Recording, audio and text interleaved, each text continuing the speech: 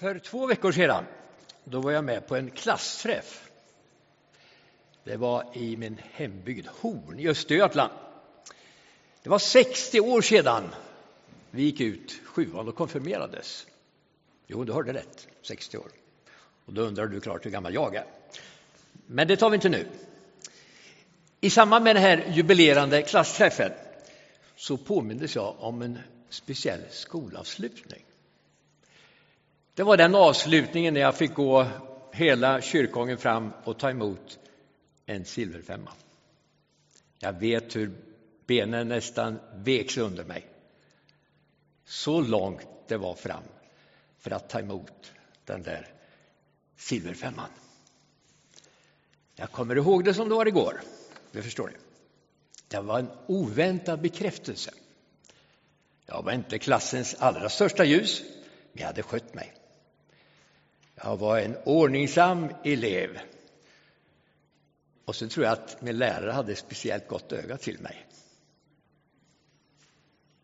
Det var det som krävdes. Ord av bekräftelse. Det är något vi alla längtar efter att få höra. Som barn var vi speciellt känsliga för de där kärleksfulla orden. Oftast kom det kanske från mamma och pappa. Och vi kommer säkert ihåg sådana ord, alla av oss. Ord av bekräftelse. Ord som visade på och talade om en kärlek som vi så väl behövde.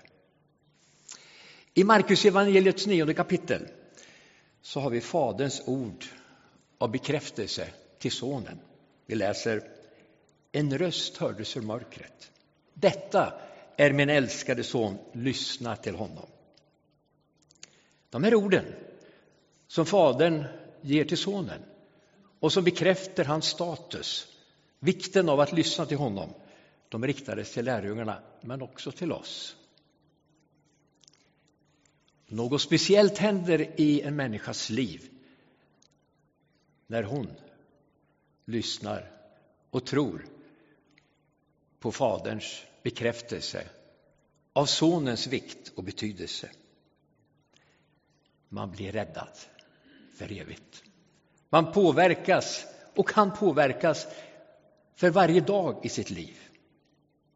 Den himmelska rösten var en verklig röst och sa någonting viktigt.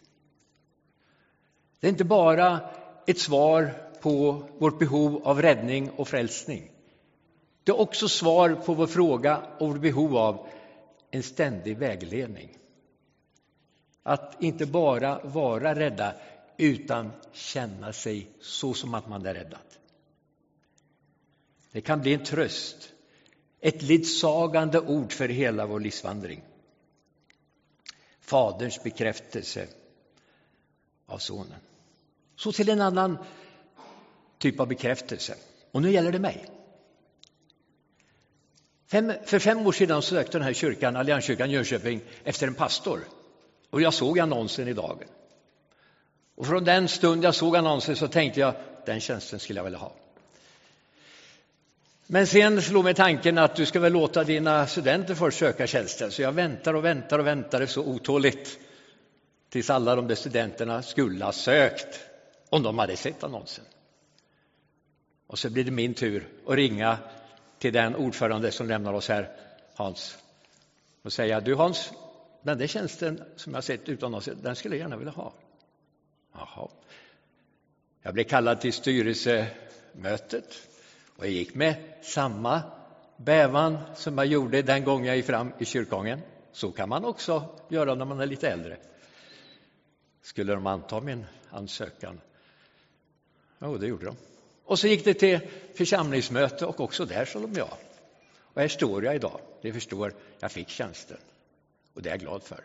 En bekräftelse. Någonting som har betytt väldigt mycket för mig. Att känna sig bekräftad. Inte bara av den snälla läraren i skolan. Inte bara av sina föräldrar. Utan av en hel församling. Fantastiskt. Men sen kommer det till det viktiga. En bekräftelse. Ett bekräftande ord till oss alla. Till alla människor.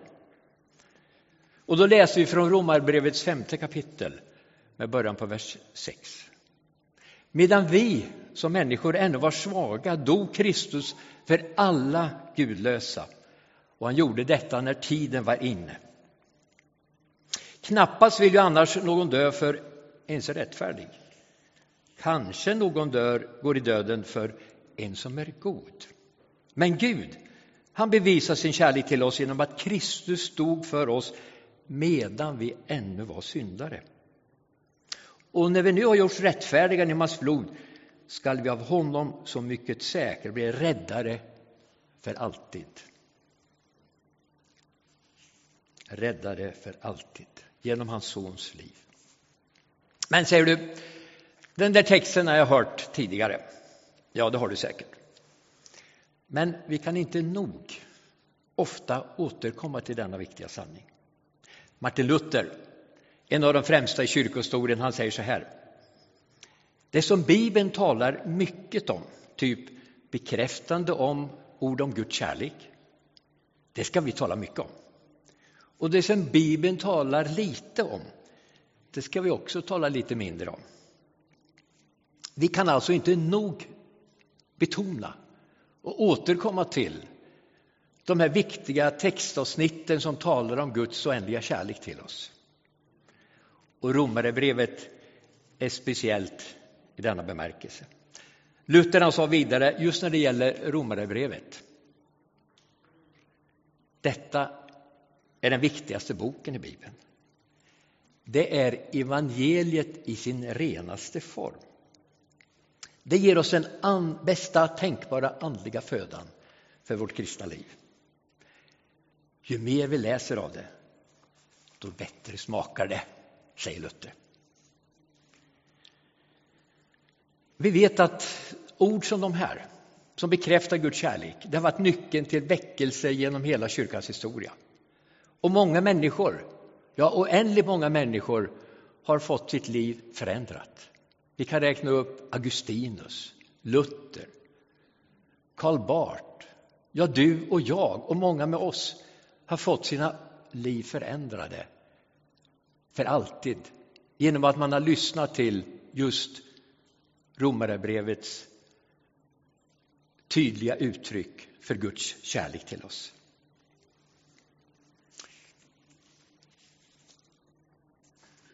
Låt oss fördjupa oss lite grann i den här texten i Romarbrevet 5 med början på 6:e versen.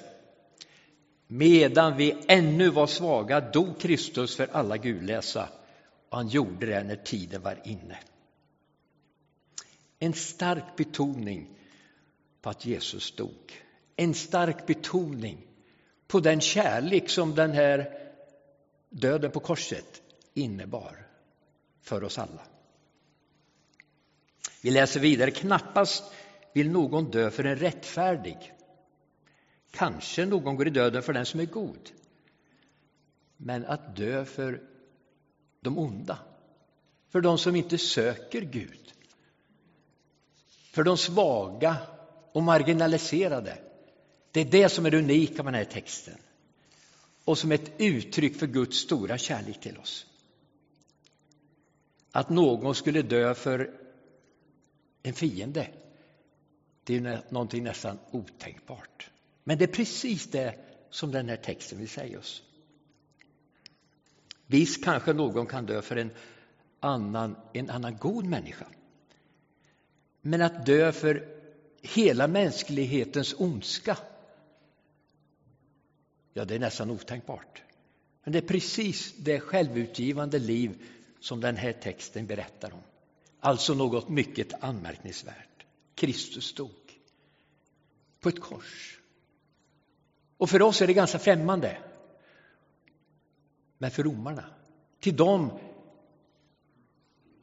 som det här brevet skrevs till, de visste mycket väl vad en korsfästelse innebar.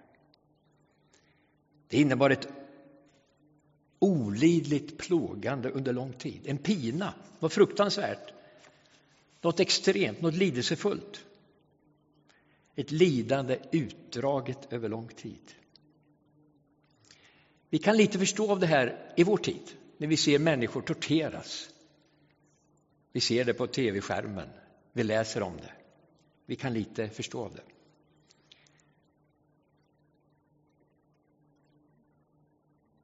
I Johannesbrevet, i det 4:e kapitlet, läser vi: detta är kärleken.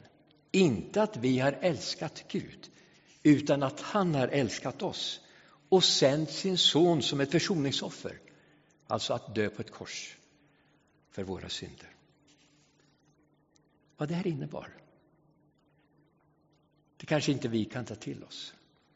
Men för romarna, de som levde i Rom eller andra städer i romarriket, så var det helt uppenbart ett fruktansvärt lidande. Romarna hade sett hundratals, ja kanske tusentals människor, slavar, kriminella, dras genom gatorna under skrik och hän och föras fram till ett kors. Inte undangömt, utan mitt på gatan eller på en bergstopp. Det skulle synas. Det skulle kännas i hela kroppen att opponera dig inte mot romerska staten. Är du en slav, som väldigt många människor var? Den största delen av folket i det romerska riket var slavar. Och de skulle sättas på plats. Inga oppositioner här inte. Då kan det här hända dig. Det som händer och som du ser hända dag efter dag när människor förs för att korsfästas.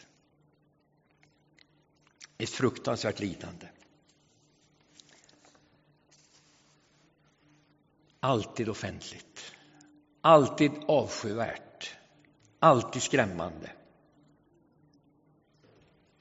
Det närmaste jag kommer det här, det var när vi gjorde en resa, eller rättare sagt jag missionerade i Mellersta Östern. Besökte människor, satt i fängelse nästan varje dag för att vi försökte omvända folk i Iran, Irak, Kuwait, Turkiet.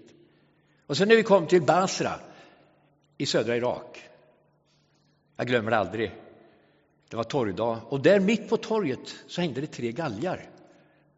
3 människor hade avrättats, lite för sin tros skull. Och vi träffade församlingen där i Basra efteråt och de berättade om det här. Och vi kände lite hot, så vi hoppade i vår bil och åkte därifrån. Vi vill inte uppleva det. Och den risken var ju väldigt liten, förstår ni. Men det var ändå någonting fruktansvärt, avskyvärt att se detta. Att avrättas offentligt som ett varningstecken på håll dig på plats. Du undrar, finns det här med korsfästelsen detaljerat beskrivet i den romerska litteraturen? Nej, så gör det inte. Man talar inte mycket om det. Det var lite skämmigt. De sofistikerade litterära kritikerna, de skrev inte om korsfästelsen. Väldigt lite, men den utfördes dagligen. Den mest detaljerade beskrivningen av en korsfästelse, det har vi evangelierna. Men även där är det ganska knapphändigt. Kortfattade i redogörelser. Men ni ska veta det att romarna, de är experter på att ge lidande till dem som inte höll sig till lag och ordning. När det gäller Jesus och hans korsfästelse så står det om, inte nog med att han korsfästes, man satte en törnekrona på hans huvud.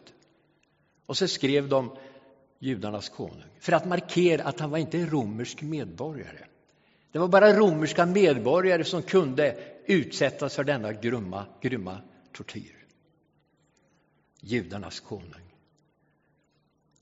Och sen vet vi att Paulus i Filipperbrevet, alltså en annan text, skriver att Jesus, han ägde Guds gestalt men vakade inte över sin jämlikhet med Gud.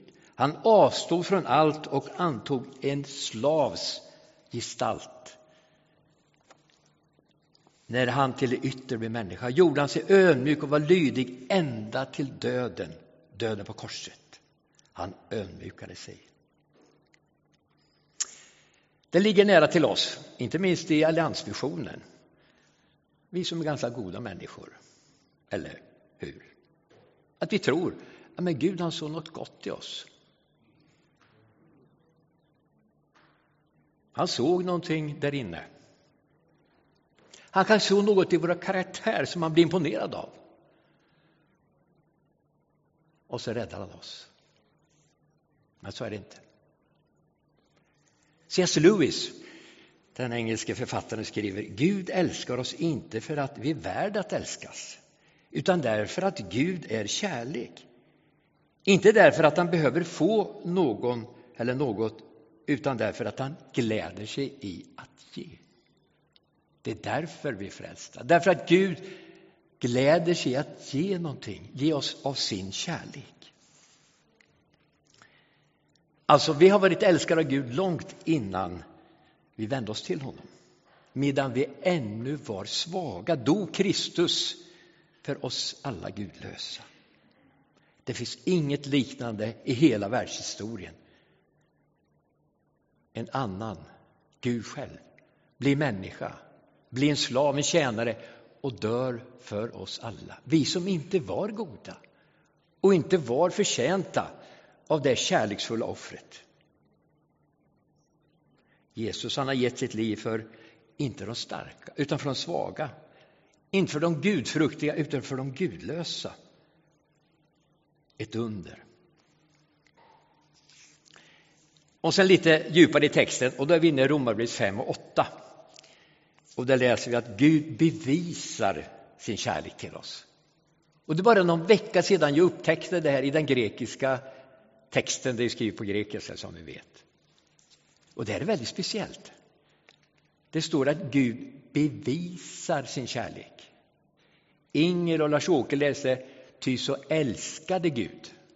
Alltså om vi talar om grammatik. En gången tid, en gången tidsform. Älskade i gången tid. Men här i Romarbrevet 5:8 står det att Gud bevisar, och det står det precis nutid. Nu, vad är klockan? 10:45. Den 29 september 2019 så älskar oss Gud. Det är en nutidsform. Han inte bara har älskat oss utan han älskar oss. Det är bara 2 gånger i den nytestamentliga grekiska texten som just den här presensformen används om Guds kärlek och Guds älskande. Och därför ska vi lägga märke till, det här är ett ord som bekräftar någonting som människor i alla tider och i vår tid söker mer än någonting annat, att känna sig älskad. Vi har varit älskade av Gud långt innan vi vände oss till honom. Medan vi ännu var svaga. Och vi är älskade av Gud här idag. Här och nu älskade av Gud. Betydelsen är helt uppenbar. Gud älskar oss. Gud älskar oss.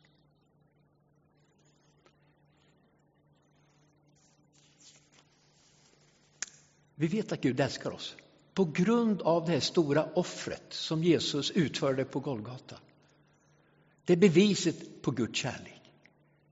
Och det är också i den här texten klart uttryckt att Gud älskade oss inte bara då utan han älskar oss nu. Just här där du sitter så är du älskad av Gud.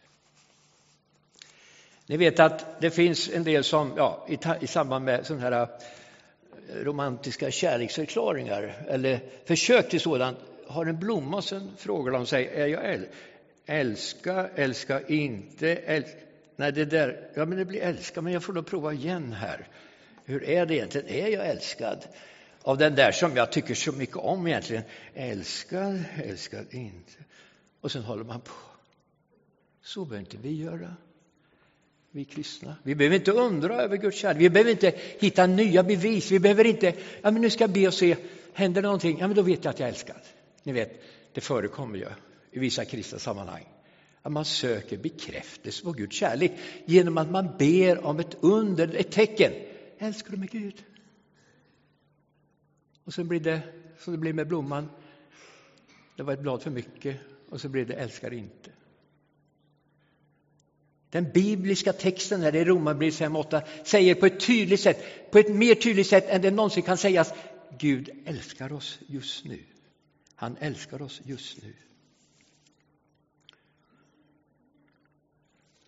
Ett bekräftande ord som bör beröra oss alla. Bekräftande ord och bekräftande handlingar och händelser kan förändra oss för alltid. I allas våra liv så finns det ord, händelser som har påverkat oss. Var befann du dig den 11 september 2001? När attacken på World Trade Center ägde rum. Är du gammal nog att komma ihåg den här händelsen så vet du säkert var du var. Jag kommer ihåg själv.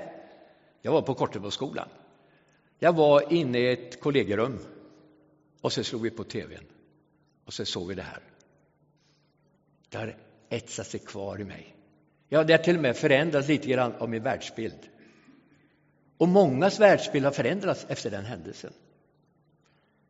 På samma sätt så kan ett sånt här ord, om det får riktigt etsa sig in i din hjärna, alltså nu tänker jag på Romarbrevet 5:8. Gud bevisar sin kärlek. Står i presens, i nutidsform. Han älskar oss här och nu. Låt detta ord tränga djupt i ditt hjärta och låta det påverka dig så att du förstår Guds förblivande kärlek gäller dig. Nu vill jag ha 7 volontärer här. Ni ska ställa er längst ner i gången där och så ska ni få komma fram här. Var inte rädd. De 7 första, varsågod. Ställ er där längst ner och så går ni gången fram här. 7 stycken. Om inte någon går, då kommer jag kalla upp några. Snabba på.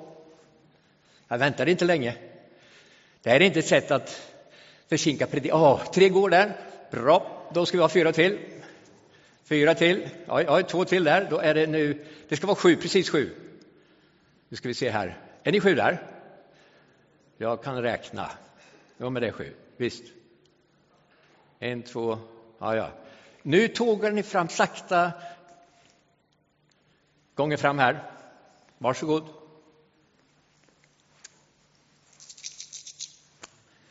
Ni kommer ihåg den där silverfemman, va? Den har ni tillämpat. Nu finns det tyvärr inga silverfemmor, men det finns guldfemmor. Titta! Och jag har 7 här i min hand. Varsågod! Helene, varsågod. Varsågod. Varsågod. Varsågod. Här har ni. Varsågod. Du har 2. Ja, du får bara. Jag har några kvar här. Varsågod. Varsågod. Varsågod. Jag har 3 kvar här. 3 till. Jag har 3 till faktiskt. 3 till. Va? Nej, det behövs inte. Nu har vi er här. Vad är det här ett uttryck för? Gud älskar er. Gud älskar er. Det är ett bevis för att Gud älskar er. Den där silverfemman jag fick. Duktig elev. Alltihop. Man behöver inte vara jätteduktig för att vara älskad. Man behöver inte alls vara duktig. Ni är älskade av Gud. Och det är ni alla. Varsågod sitta. Det var allt.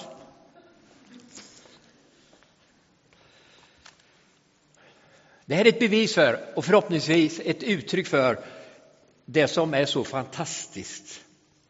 Att Gud älskar oss. Gud älskar oss. Och vi kan inte lägga till någonting inför Gud som gör att han älskar oss mer. Allt är färdigt. Allt är gjort. Allt som behöver bevisas för att Gud ska älska oss är redan gjort. Släpp in det här i ditt hjärta, i ditt sinne. Låt det bli något omvandlande, något bestående. Du är älskad av Gud själv. Men säger du, språket, även om det grekiska, även om man analyserar den grammatiska kompositionen av det grekiska språket, det är ändå bara ord. Bristfälliga ord. Men låt mig säga, de är spår av ordet Jesus. Ordet med stort O. Vi skulle kunna tala med de mest exakta språkliga formuleringar om Guds kärlek. Men ändå skulle kunna skymma lite av den verkliga kärleken som vi söker och vill uppleva. Det handlar inte om bibeltrohet, det handlar inte om grammatisk analys. Det handlar om någonting ännu mer. Språket kan ju skymma. Handlingar kan skymma. Rätt språkbruk kan förlora sitt värde om inte livet är fyllt med kärlek. Ordet med stort O, Jesus, kommer till liv, inte genom rätt grammatik, utan genom ett liv som ger uttryck för kärlek. Ett bekräftande ord i Romarbrevet 5:8. måste följas upp med kärleksfulla handlingar. Paulus skriver på ett annat ställe: om jag talar både människors och änglars språk men saknar kärlek är jag bara en ekande brons, en skrällande symbol. Ja, ni känner igen det ordet. Och så står det en annan text, 1 Johannes 4:19. Vi älskar därför att han har först älskat oss. Nu kommer det till handling. Har vi fått en bekräftelse på Guds kärlek till oss, så vill Gud att vi ska ta ett steg till. Visst, vi älskar det. Vi behöver inte bevisa för Gud att vi är värda hans kärlek. Den har redan visats. Men vi ska som ett svar på hans kärlek till oss gå vidare och visa kärlek mot andra.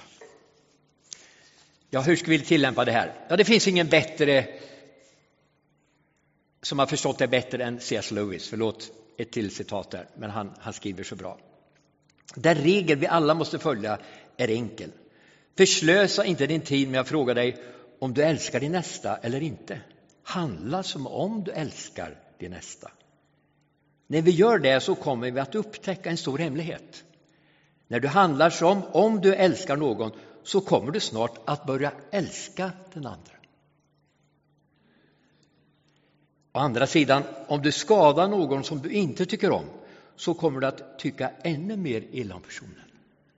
Men om du bestämmer dig för att tycka om den som du egentligen inte tycker om, kommer du att tycka om honom eller henne allt mer. Så sant. Att utföra kärleksfulla gärningar, att vänta in den andra, att sätta sig vid den som är ensam, att sträcka ut sin hand. Det föder kärlek. Det sker någonting när vi i kärlek sträcker oss mot andra. Han som inte skonar i sin egen son utan utlämnar honom för att hjälpa oss alla. Varför skulle han inte skänka oss allt med honom? Gud har gjort sitt val. Han har valt att älska. Vad väljer vi att göra? Ska vi respondera gentemot Guds kärlek genom att vi älskar varandra? Den här stora hemligheten om Guds kärlek. Vi kommer aldrig förstå det till fullo. Men vi har en hel evighet att söka förstå. Den ligger framför. Vi blir aldrig färdiga här nere. Men en dag ska alla bekänna sig till Herren. En dag ska alla förstå hur kärleksfull Gud är. En dag ska alla människor förstå de här orden av bekräftelse på Guds kärlek. För oss här är denna dag idag. Låt oss be Gud om hjälp att förstå hans stora kärlek till oss. Och förstå den kallelse vi har att sprida hans kärlek till de människor, och de är många, som ännu inte har förstått att de är älskade av Gud. Amen.